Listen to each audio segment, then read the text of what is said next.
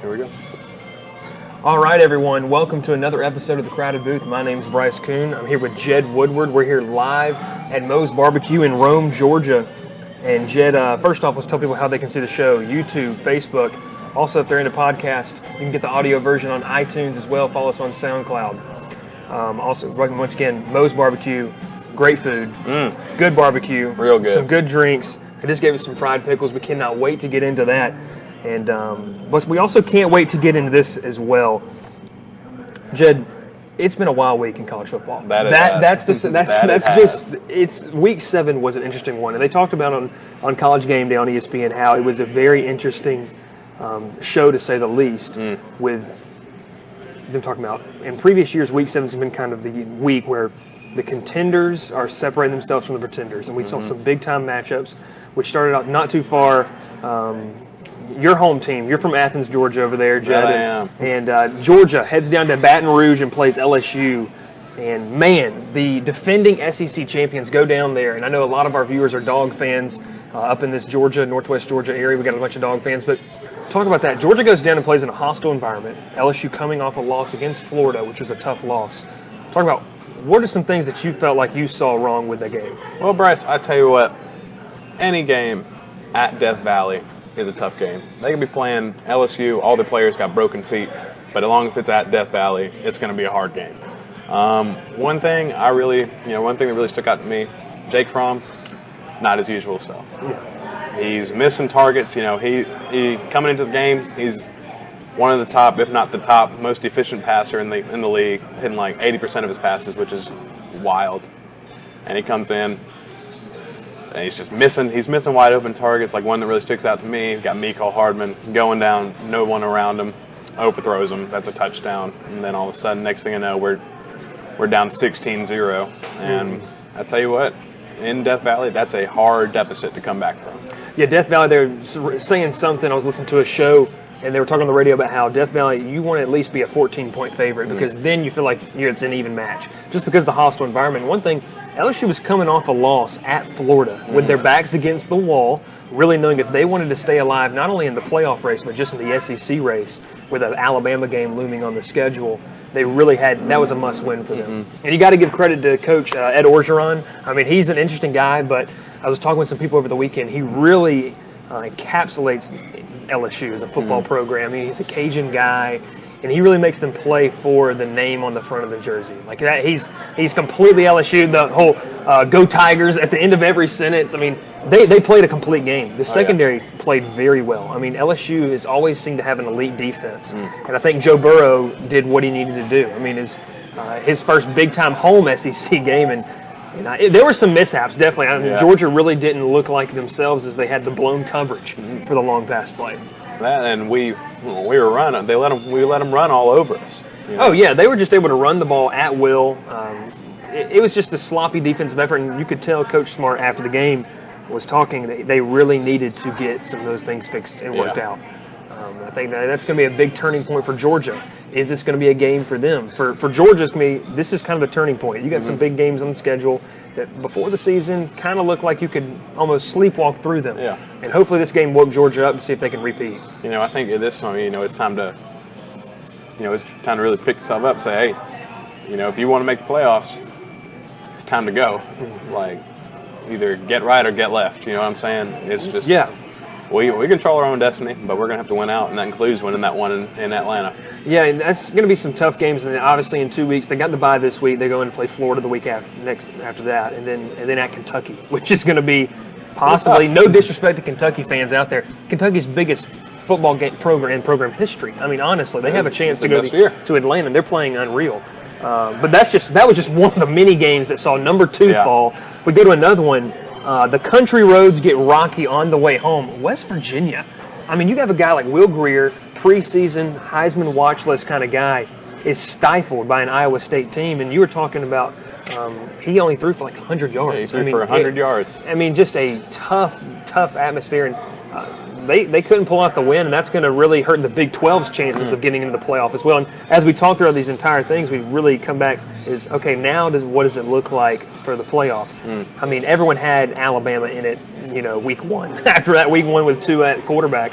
And I think when we met last time, I was talking with Noah Severson about it. We were talking, could a second SEC team slip in there? Well, the loss for Georgia really hurts them. I mean, I don't really see a second SEC team getting into the playoff unless something crazy happens. Someone's going to have to beat Alabama in the SEC championship. Yeah. But you go back to the Big 12. Oklahoma's knocked off last week against Texas. You go back to this week, West Virginia's lost. Texas has a loss. TCU, which 3 or 4 weeks ago, they were on College Game Day, and now they're a 3-loss team. Yeah. So I think it's making it very interesting for the playoff conversation. I think it's like, okay, Alabama and Georgia, they went out. Georgia beats Alabama and Atlanta. Do you run into another thing of last year where it's saying, hey, let's throw Alabama in there, because of like benefit of the doubt. Where if it was the other way around, they won, Alabama beat Georgia, Georgia's not sniffing the playoff. Oh, then I think that just almost speaks to the credibility that Saban and them have within the playoff. I mean, if you get it, like you said, a situation where you get a one-loss Georgia team, comes and beats Alabama in Atlanta, I mean, they're surefire SEC champions in. Yeah. But now you got a one-loss Alabama team that's on the outside looking in. Do you take them over a potential UCF is what we're looking over. And so the next game was big for me, Oregon. The Pac-12 really started out, we all thought it was going to be Washington as the one horse, the one team that was the team to beat.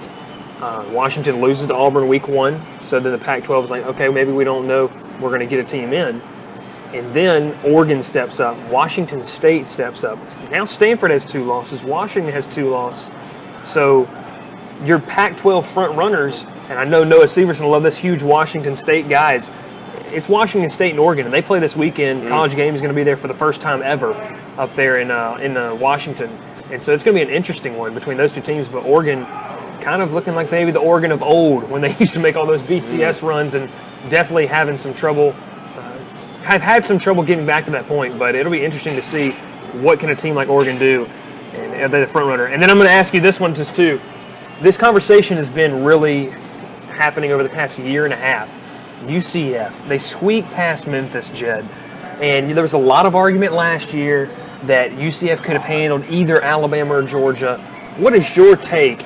And from your viewpoint, what do you feel like? Where is UCF's role in all of this? UCF should be at number 20, like that, straight up. Like they are not number 10. You look at it last year when they were national champions, and they somehow brainwashed themselves into thinking that they're national champions. Hardest game they played was a number 24th ranked University of South Florida, and they only won by like maybe a touchdown. And then everybody says, "Oh, well, they beat Auburn." I say, "Well, I think we can all look at the tape and say that was not Auburn. That was not Auburn. No, I agree. That Chick-fil-A Peach Bowl was not Auburn. No, at all. In the least. And I mean, that's not a downer to what UCF done. It's hard to go undefeated at any level. Yeah, I mean, kudos. Congratulations. To them, but it's all about the strength of schedule. You look at all throughout their schedule, they're playing just absolute not good teams. They weren't really blowing them out. Yeah. They were winning by a couple touchdowns, but they ain't blowing them out. And this year they come in number 10. Come in number 10. They just squeaked past a Memphis team. And that's a good Memphis team, but it's not. But when you look at other teams on their schedules, if you look at the number 10, it shouldn't be beating Memphis by 1.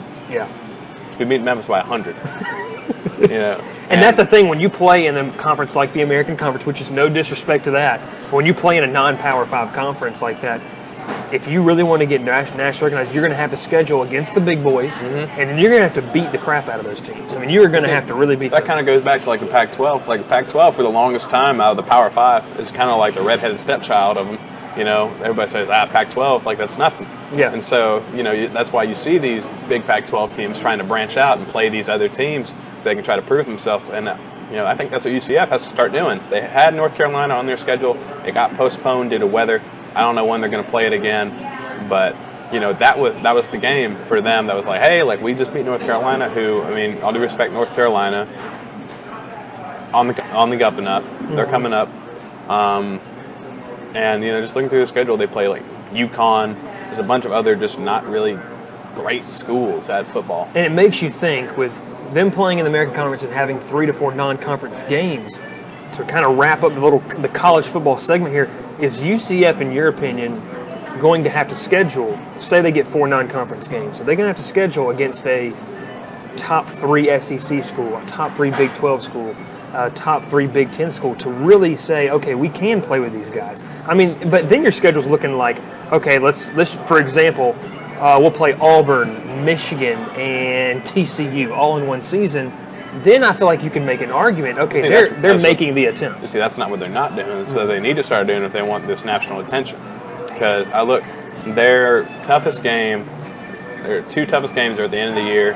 That's where they play Cincinnati, who's number 20, and USF, which is number 24. You know, obviously, if they beat them, great. They go undefeated, awesome. But in my mind, like, that's not top 4 material. You know, they're going to have to start scheduling those Auburns, those Michigans, those TCUs. I mean, heck, I want to see them play Bama. Yes, that seems what UCF fans really want. They want to play Bama, and we're going to get into that later on the show, but Bama is a whole different creature. People want Bama. Nobody wants Bama. No one wants Bama. That's the only thing you take away from today's episode. Nobody wants Bama. Anybody who says they want Bama is a liar. But, yes, I mean, UCF, I think they're going to have to do some very interesting things to see if they can get in the conversation. And it also brings up the conversation, is the Power 5 its own league at this point? What does that look like? I mean, I would say that UCF's probably the best school out of the non-Power 5 opponents. But how they match up against, I know there's a lot of conversation. They should have been in the playoff, and I'll be honest with you, I don't think they could have beat last year's Georgia team or last year's Alabama team. I don't know. No, I don't think so at all. They couldn't have beat Oklahoma. They couldn't have beat Georgia. They couldn't have beat Alabama, and they definitely couldn't have beat Clemson. We talked a little bit about West Virginia. We're getting a little bit to the Heisman race. That's been in something interesting as well. I mean, right now it looks like Tua might as well just head to New York tomorrow and receive the trophy. A lot of talk about, well, Will Greer was supposed to be the guy. He struggled against an Iowa State team that he's probably supposed to light up. You also look at a guy, Kyler Murray. I mean, dynamic football player. Has taken over and last week set the record, or 2 weeks ago set the record for touchdowns with 7, tied to Baker Mayfield's last season. He's a great player. Where do you feel like the whole race is? Do you feel like it's a done deal with, Tua Tagovailoa is really kind of the guy there? I don't think it's a done deal yet. Tua went down with a knee injury. He's got that knee thing, so that keeps him out even a game or 2. It opens the door for it definitely opens the door, because Will Greer, this game really hurt. That really hurt him. Kyler Murray lost to Texas. Not great for the team, Oklahoma as a team, but he still balled. And of course, all the Heisman voters are going to look at records and stuff like that. So if you have a Tua who missed a game or so, but they're undefeated, they're obviously going to look better than a who's got the stats, but they got that one loss. And so I think it's going to come down to truly who has the better stats and not just come down to the team prestige.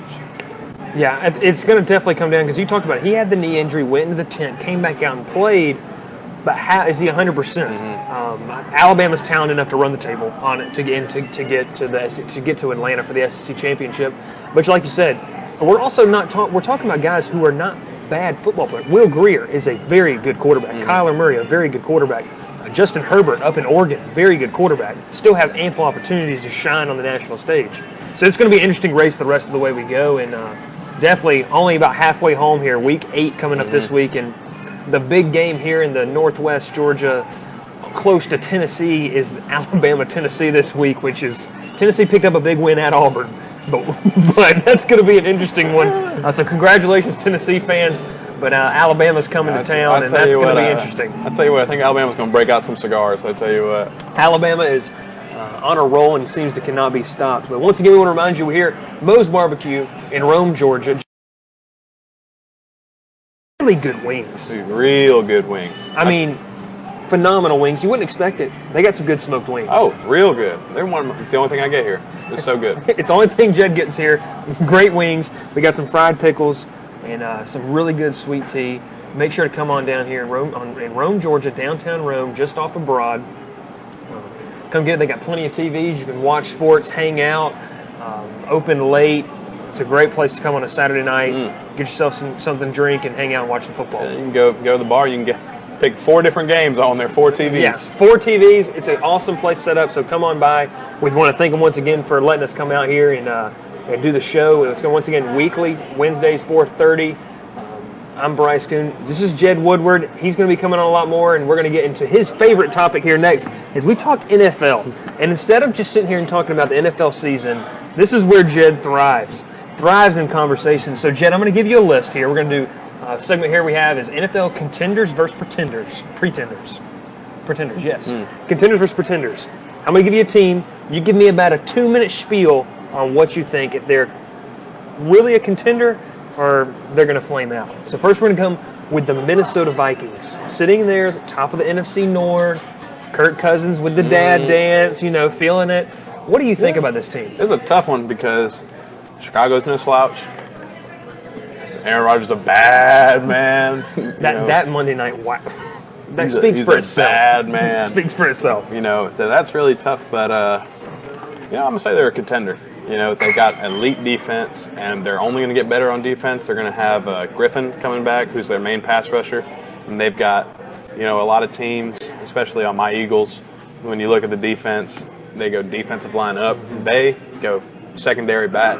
They've got Xavier Rhodes out there. They got some really good pair of hard hitting safeties who are really good coverage too. We've got Barr's an all right linebacker. He's really fast, sideline to sideline. And then you've got Lindell Joseph you got him in the middle. He had a big old fumble return when he played the Eagles. I was pissed, but hey, that's just how it goes. Yeah, Jed's an Eagles fan, so. But I think they're a contender. I think it's going to be interesting to see how they do with the run game. That's been something that's kind of like Dalvin Cook. I got him on my fantasy team, and Dalvin Cook's been killing me, man. You see, it's they got Latavius Murray, Dalvin Cook. Dalvin Cook, I don't even think he's back yet. He's not back. Murray had a touchdown run on Sunday. He's okay, but he ain't like an Adrian Peterson that they used to have. He ain't even a Dalvin Cook on his rookie year.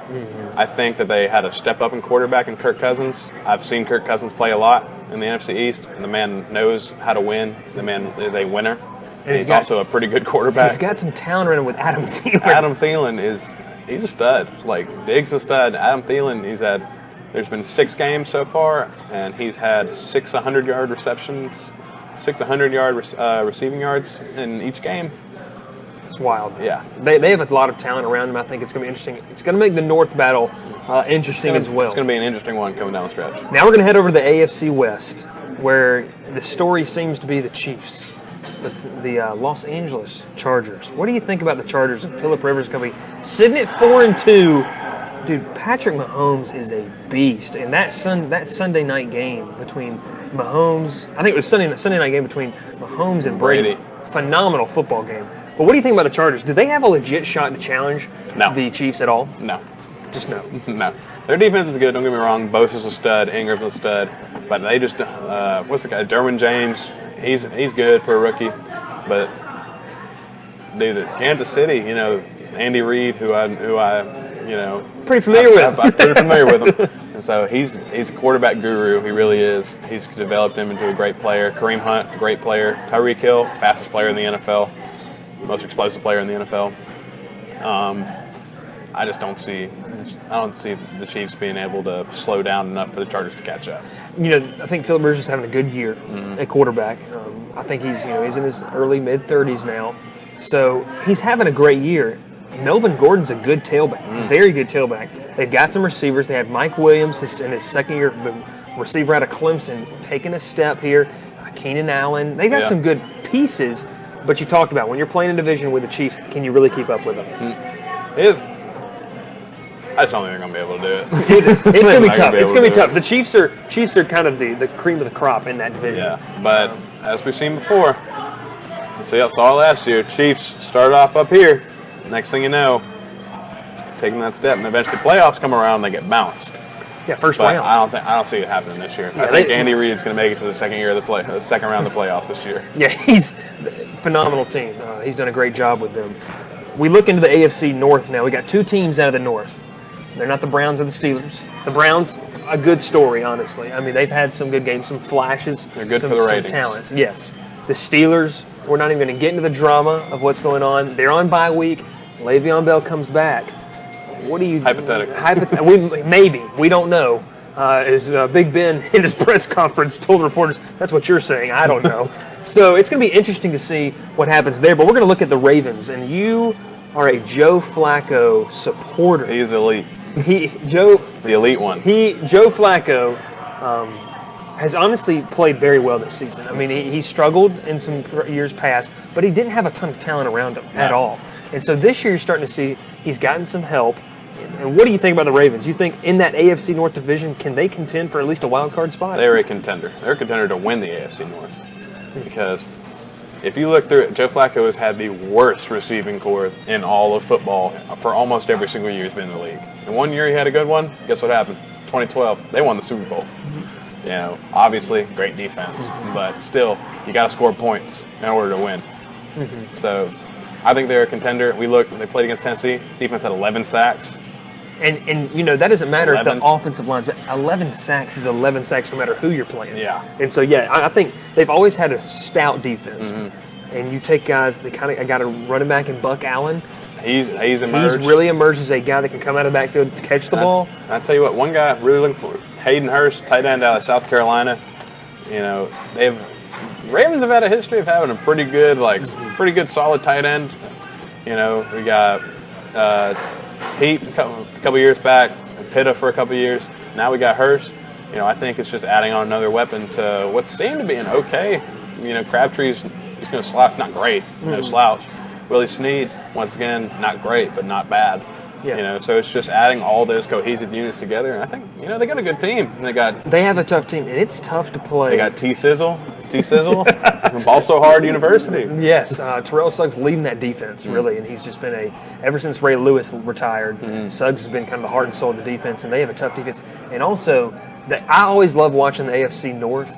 Because when you get later in the season, November, December, AFC North football is just something different. You got teams like the Steelers, the Bengals, their next team. It's just physical. It's just physical football. It's always been smash mouth football, and I'm excited to see. So you have the Ravens as contenders, the Chargers pretenders, and then you have the Vikings. They're contending. And we move into another AFC North team. You already picked the Ravens to win the AFC North. The Bengals. Now the Bengals have gotten off to a decent start, but pretender. It's Andy Dalton. Bro, they're a pretender. Andy Dalton's not.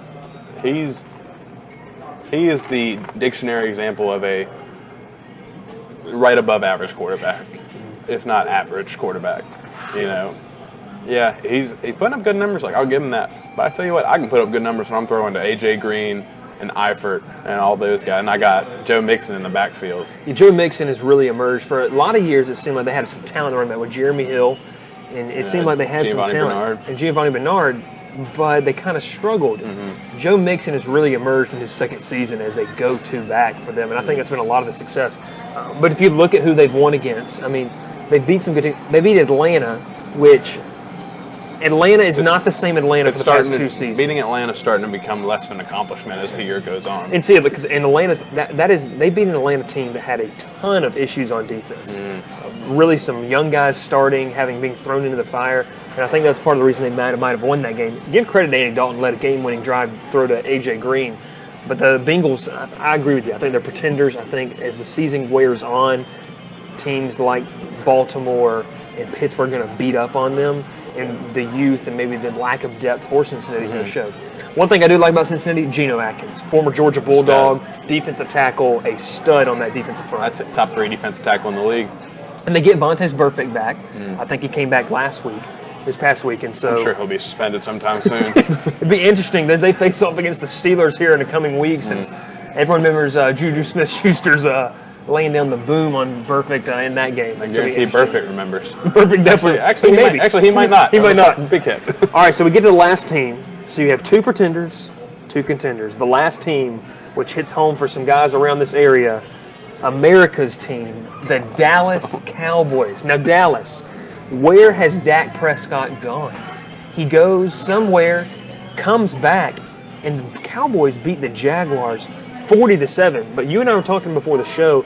You think that's more of a lack of, lack of discipline maybe on the Jaguars' part than really that the Cowboys did that good of a job? I'm going to put all my bias aside for this one. Cowboys are pretenders. Cowboys pretenders. Everybody says, well, Dak, look at Dak's freshman year, or rookie year. Dak was thrown into the best situation a rookie could ever be thrown into. He had robots blocking for him. That offensive line was unreal. Yeah, I could have gotten 1,000 yards during the season under that O-line. I could have gotten 100 yards a game. Not saying 4 yards every time. I could bust off one for 20 maybe. Take a loss of one. I don't think better. And he had doing something. DeMarco Murray healthy. Oh, yeah. And Zeke Elliott coming in the next season. I mean, walked into a great situation, but where is it falling apart for them? Defense, not doing amazing. Sean Lee's injured. They have a linebacker that came out of Notre Dame, Smith. Mm-hmm. He's starting to come back to his pre-injury self. Mm-hmm. Lawrence is a really good pass rusher, but honestly, I just don't see their defense going to hold up. Their offensive line's going down. One of their top guys, Frederick, he's having some kind of serious like medical injury that like is keeping him from playing. It's affecting his health. Hope he gets better from one offensive lineman to another. But Tyron Smith, he's a robot. He'll be okay. Zeke Elliott, he's not bad. He's an all right guy. Dak, I think, is a bum. I don't think Dak. And this is, well, mind you, if you are a Cowboys fan, this is an Eagles fan talking, and he's putting it very nicely. But I agree with you. I think Dak Prescott is a good quarterback. I don't know if he can take him to the next level, though. I don't think I do think a lot of it's come from the offensive line. They've had a ton of issues. It's like you got Zeke back there. It's pretty easy to throw to an open receiver, especially when you used to have Dez, who, let's be real, he's good. Mm-hmm. Cole Beasley, he's really good. But you got 8 people in the box and trying to stop that guy in the backfield. So hit him with play action. Somebody's going to be open. I agree with that. I think that you take a look at a team that really 2 to 3 years ago felt that they were on the cusp of something 14-2. Great. And I don't know where they are. Also, you talk about that division. The Giants. Wow, the Giants. Hey, credit to them, though. They cut Eric Flowers. Credit to them. It took them about 5 years, but they did it. But I think it's only a matter of time before Philadelphia settles in and really takes command. Alex Smith hasn't done a bad job in Washington. And so I think those are the 2 teams, honestly, in the NFC East right now. The Eagles, I still feel like the Eagles are going to end up running away with that division. And the Redskins are probably about a 9-7, 10-6 team, something like that. I give them that 8-8, 9-7. So I think we're going to see some teams. And this is kind of, you start seeing about week 7 or 8, kind of, this is why we're doing this, contenders, pretenders. So once again, we'll wrap that segment up. The Vikings are contenders for Jed. The Chargers are pretenders. The Ravens, I'm probably saying it's pretenders, not pretenders. The Ravens are pretenders. No, Ravens are contenders, and the Bengals are pretenders, with the Cowboys as pretenders as well. Yeah. So take that for what you want. Is the football guru here, NFL guru, Jed Woodward here with the take. And Jed, we're going to take a quick segment right here before we end the show, as we call it, the final take, where fans submit questions to the show that they want to see answered. And this question comes, and it is, do bowl games in college really even matter now? And I'm going to preface it and let you kind of give your take on it. We've seen in the recent years a lot of guys at the college level sit out. Leonard Fournette comes to mind for me, playing in a medium-sized, mid-sized bowl game, doesn't play. And really what stuck out to me is that kind of even furthers this conversation that we can talk about at a later time is Nick Bosa. He gets hurt, withdraws from Ohio State. So do bowl games really matter anymore? I mean, do we really care about the 2 6-6 schools that are playing in the famous Idaho Potato Bowl or the Gasparilla Lawnmower Bowl? I mean, honestly, you look at these teams that are playing in here in December 18th, 19th, and I know a lot of it is money driven. I get that. But at the end of the day, do we really care about those New Year's 6 bowls and the playoff? I think from a fan's perspective, I want to say fans think the bowls matter because, let's be real, a bunch of matchups happen that usually don't happen. You're right. Like we've seen that UCLA play at Texas that usually doesn't happen. Mm-hmm. Stuff like that. Really cool matchups. Really, it's also nice because you get to have more college football. But I think the only bowls that really matter as a player, semifinals, BCS championship. Yeah, I think I agree. It's the only ones that matter because, like you said, we've had Fournette, we've had Bosa this year. They got NFL in the mind, and it's like, hey, I'm projected to be a top 5 pick. Why would I play this meaningless game that we don't even get any money from? We just get a fancy trophy and a T-shirt and some cool gear. Some cool gear.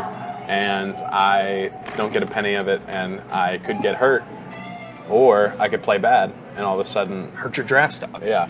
And I think that raises a big question with how these teams look at it. I mean, you look at schools, non-Power 5 schools.